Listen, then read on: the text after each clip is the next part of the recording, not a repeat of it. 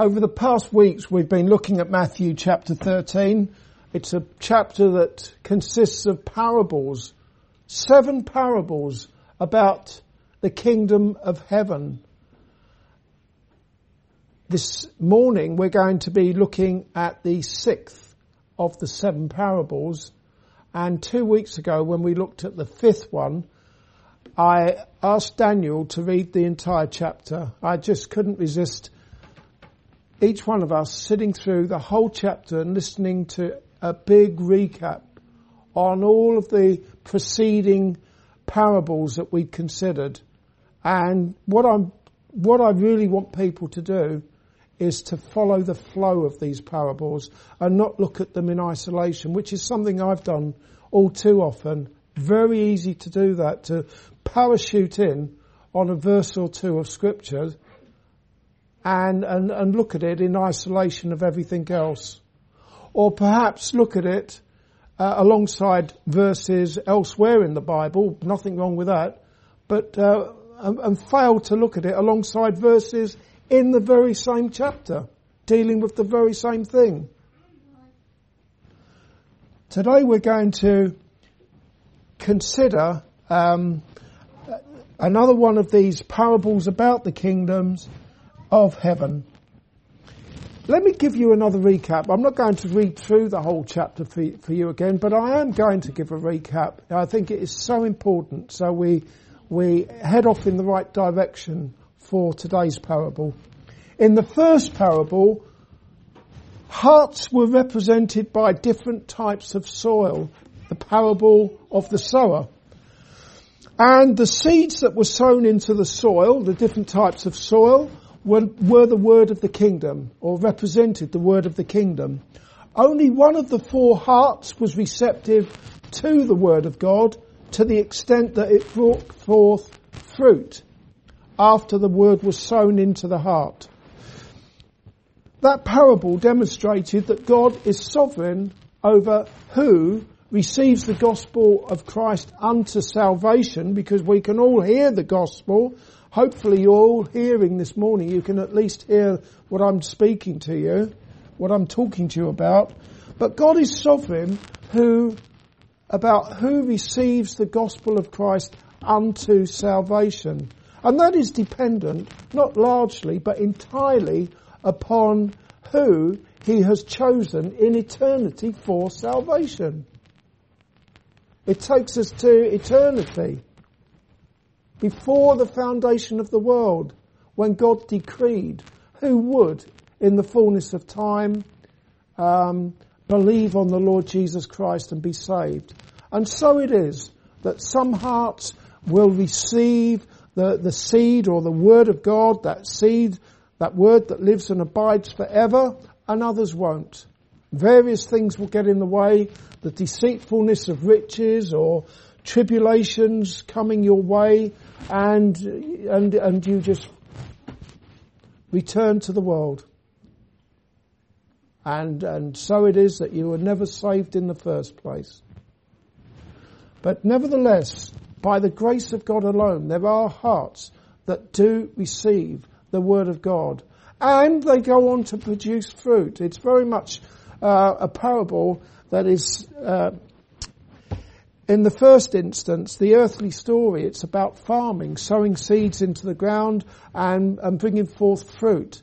But there is a spiritual application, a very important spiritual application. There are, by the grace of God, some hearts, most certainly not all hearts, that receive the word of God that is sown through the preaching of the gospel or through Bible tracts or you sitting down and reading the scriptures for yourself. And again, it's all by the grace of God. Some of those hearts will go on to produce or bring forth much fruit, the fruit of salvation. That was the first parable. The second parable has the same theme as the first one, the sovereignty of God, that with the children of the kingdom spoken of as wheat, and corresponding with those who have the fertile hearts in the first parable. And they live in a world which is represented by a field, and they live with the children of the evil one, which is represented by tares or poisonous weeds. So in the same world, referred to as a field, you've got wheat and you've got tares. The wheat are the children of God and the tares are the children of the devil, living side by side all over this world. The field owner is a picture of Jesus, and he instructs his servants, who are the angels, to gather the wheat into his barn at the harvest and to burn the tares in a fire. You can guess what that is, perhaps. At the harvest, putting the seeds, the wheat into the barn, and the tares, those poisonous weeds, throwing them into the fire. That's a picture of the judgment, the day of judgment, with some people being cast into hellfire, whilst the others shine forth as the sun in the kingdom of their heavenly Father. The third and fourth parables also form a pair, just like the first two formed a pair. The third and the fourth parables, they form a pair, with the theme being the growth of the kingdom of heaven. In the third parable, the growth of the kingdom is seen in a tiny mustard seed that is sown into the ground. And what happened to that tiny mustard seed? It became a big tree, didn't it? With branches. And you can read about the birds of the air roosting and nesting and taking shelter in the branches.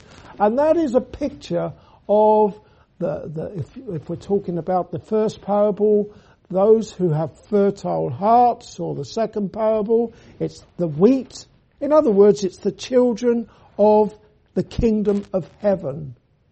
People who have been chosen in eternity to be saved. They've come to faith in the Lord Jesus Christ and they are taking shelter in Him.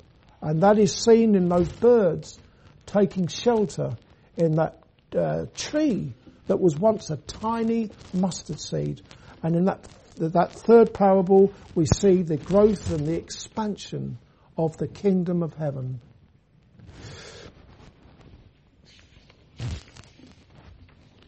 And similarly, the fourth parable is about a woman who hid 3 measures of yeast in dough, which results in the growth or the expansion of the dough, which once again is a picture of the growth of the everlasting kingdom.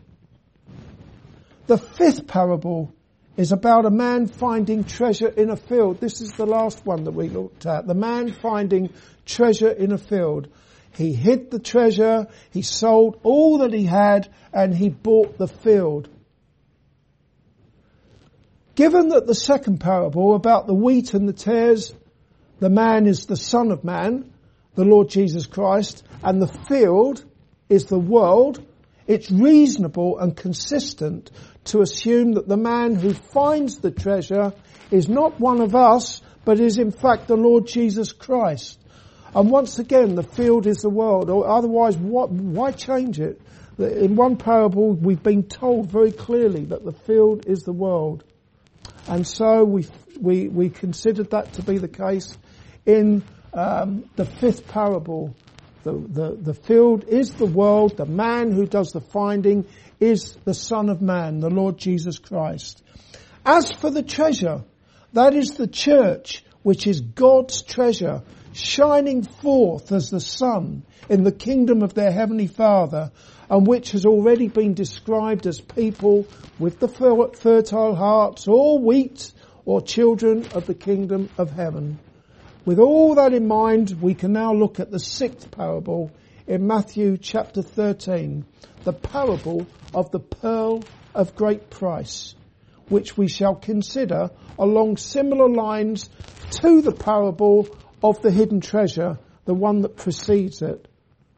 We're not going to go off in a tangent. Having considered what we did with the parable of the hidden treasure, we will carry on that course or in that direction. Let's look at Matthew chapter 13, verse 45. Again, the kingdom of heaven is like unto a merchant man seeking goodly pearls, who, when he had found one pearl of great price, went and sold all that he had and bought it. That's it. That's the parable. Just 2 verses there. Now, that kind of begs us to look elsewhere, doesn't it? We really would be reckless if we didn't consider all those other parables that I've just been reminding you of. First of all, it's worth knowing that where we have merchant or merchant man in verse 45 there in our English Bibles, the original Greek word denotes a man on a journey. It's a man on a journey.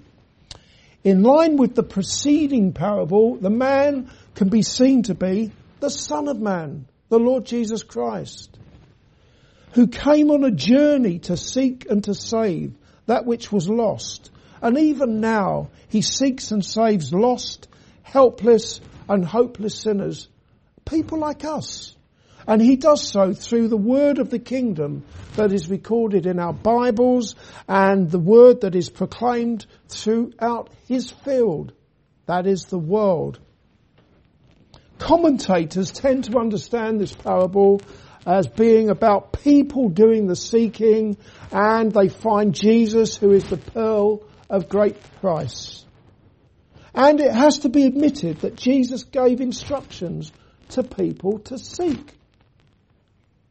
Maybe we all know verses in Matthew's Gospel. Seek and ye shall find, Jesus said. He said that in chapter 7 and verse 7. But who was he speaking to when he said that? Seek and ye shall find. Jesus was speaking to his disciples at the time. To people who already were children of the kingdom of heaven. By prayer and supplication, disciples or Christians are to prayerfully seek, as in seek to do God's will.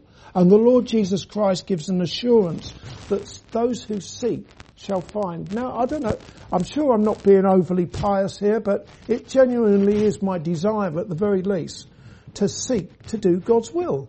And I trust it's your desire as well if you're a Christian. I'm not saying you do God's will, but it's your prayer. And day by day you make that your prayer. That you will do the will of God. Not my will, but thy will be done. And you're seeking God in prayer to make that a reality with the Holy Spirit working in you to do the will of God. So really that is something that Christians ought to be doing daily. Seeking God in prayer, seeking to do his will. And they have a God who will hear those prayers and who will delight in hearing such prayers. The prayers of his people seeking to do that which is pleasing to him and for his glory.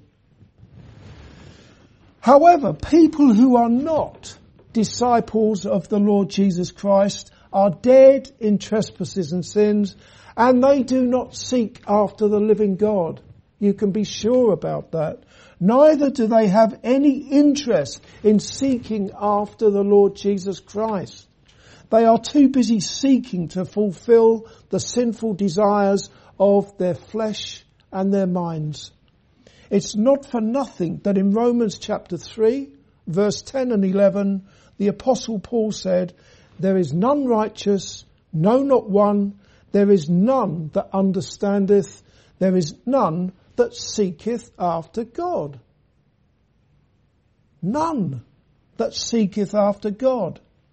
So, as I've already said, the merchant man, or the man on a journey, can be seen to be the Lord Jesus Christ, who found one pearl of great price.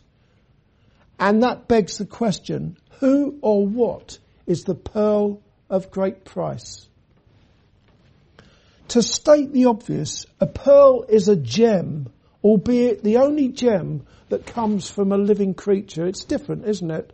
Most gems, you mine them in the ground. But a pearl is very different.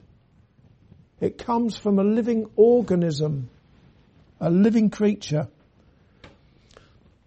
A pearl is produced when a grain of sand or some other object gets inside a shell and causes injury to an oyster. The oyster responds by covering the irritant with layer upon layer of a substance until eventually a beautiful shining jewel is formed.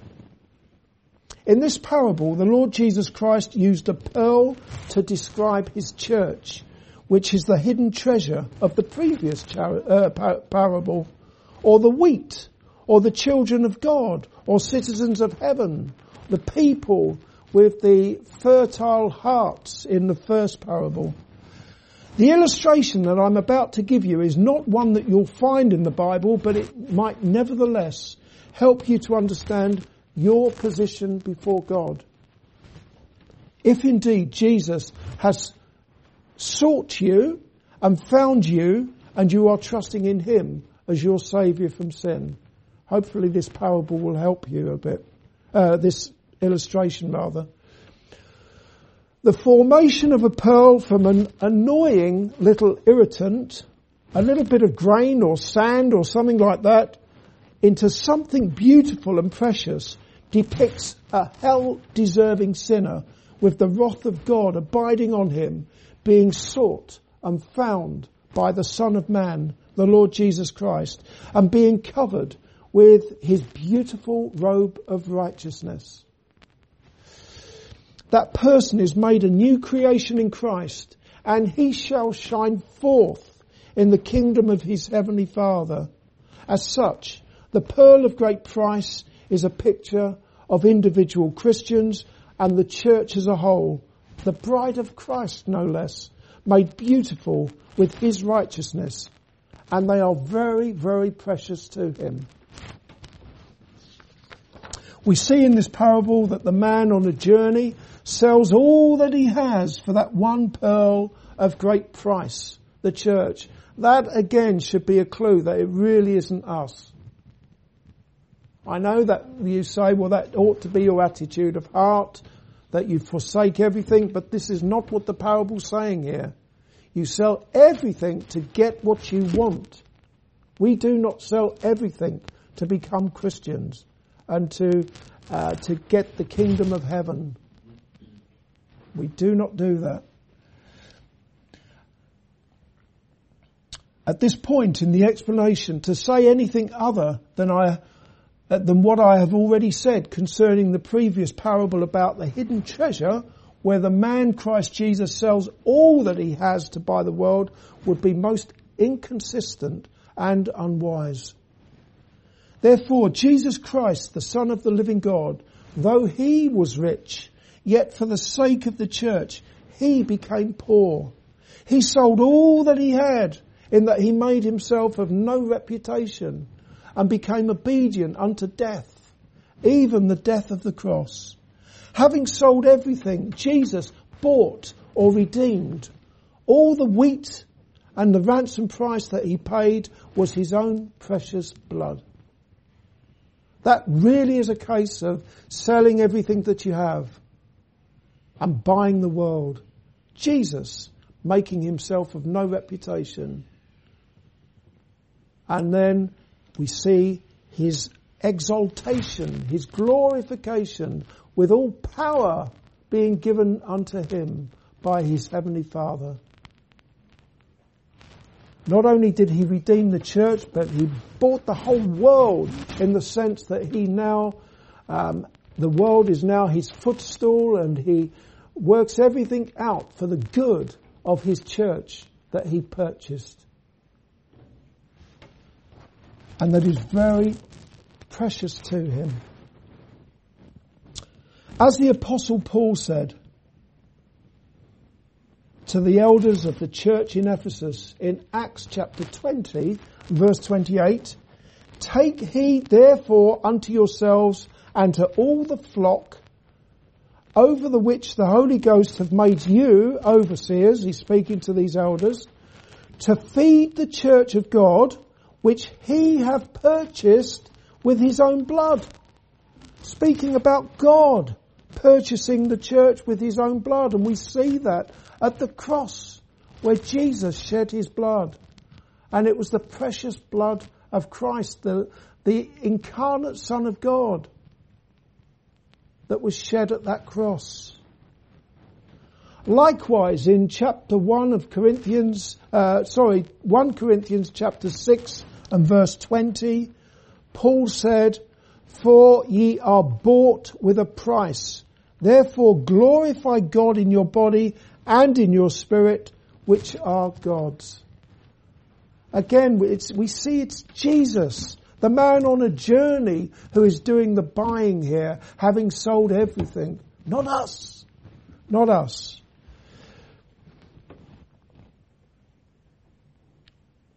And in 1 Peter chapter 1, verse 18 and 19, Peter said, "For as much as ye know that ye were not redeemed with corruptible things as silver and gold from your vain conversation," that is your vain manner of life. Conversation means conduct or way of life. "Received by tradition from your forefathers, but with the precious blood of Christ, as of a lamb without blemish and without spot." Again, that speaks of being purchased with the precious blood of the man who is God. In conclusion, pearls were once grains of sand or grit, and they were irritants or enemies of the oyster. However, they are made beautiful, they are made precious when they are covered over with a substance that is emitted from the oyster. And that is a picture of the church, which is made up of people who were once children of the wrath of God. The beauty and the preciousness of the church and of individual Christians comes from without, from Jesus, whose sinless obedience to God in life and in death is reckoned to the account of all who are trusting in him. It's not your righteousness, it's the righteousness of Christ that counts. A righteousness that is credited to your account, all you who are trusting in him. Having once been the enemies of God, you are saved and justified by the grace of God through faith in Jesus Christ, his Son. You are adorned and made precious with garments of salvation and with a robe of righteousness, which is not your own worthless self-righteousness. A righteousness that is described as filthy rags in the Old Testament. Rather, it is the righteousness of Jesus, who is the Lord, your righteousness. Jehovah Tsidkenu. Though it cost the children of the kingdom of heaven absolutely nothing to be made precious and to be considered by God as his jewels, it cost Jesus his precious blood and his life at the cross, where he paid the price for their sins. Finally, if you are not trusting in the man Christ Jesus, who came down from heaven on a journey to seek and to save sinners, you are much more than an irritant to God. You are an enemy of God, and you are fully deserving of judgment and eternal damnation. And you know what the biggest sin of all is here in this? Rejection of Christ. That is what results in the wrath of God abiding on you. Rejecting the overtures of God's love, that love that we see so clearly manifest at Calvary's cross, where the Lord Jesus Christ was lifted up to die, bearing the sins of all he came to seek and to save. Therefore, repent, trust in Jesus as your Saviour from sin, and praise God with thanksgiving in your heart as you read verses such as Isaiah chapter 61 verse 10, where it is written, I will greatly rejoice in the Lord. My soul shall be joyful in my God, For he hath clothed me with the garments of salvation. He hath covered me with the robe of righteousness, as a bridegroom decketh himself with ornaments, and as a bride adorneth herself with her jewels. Amen.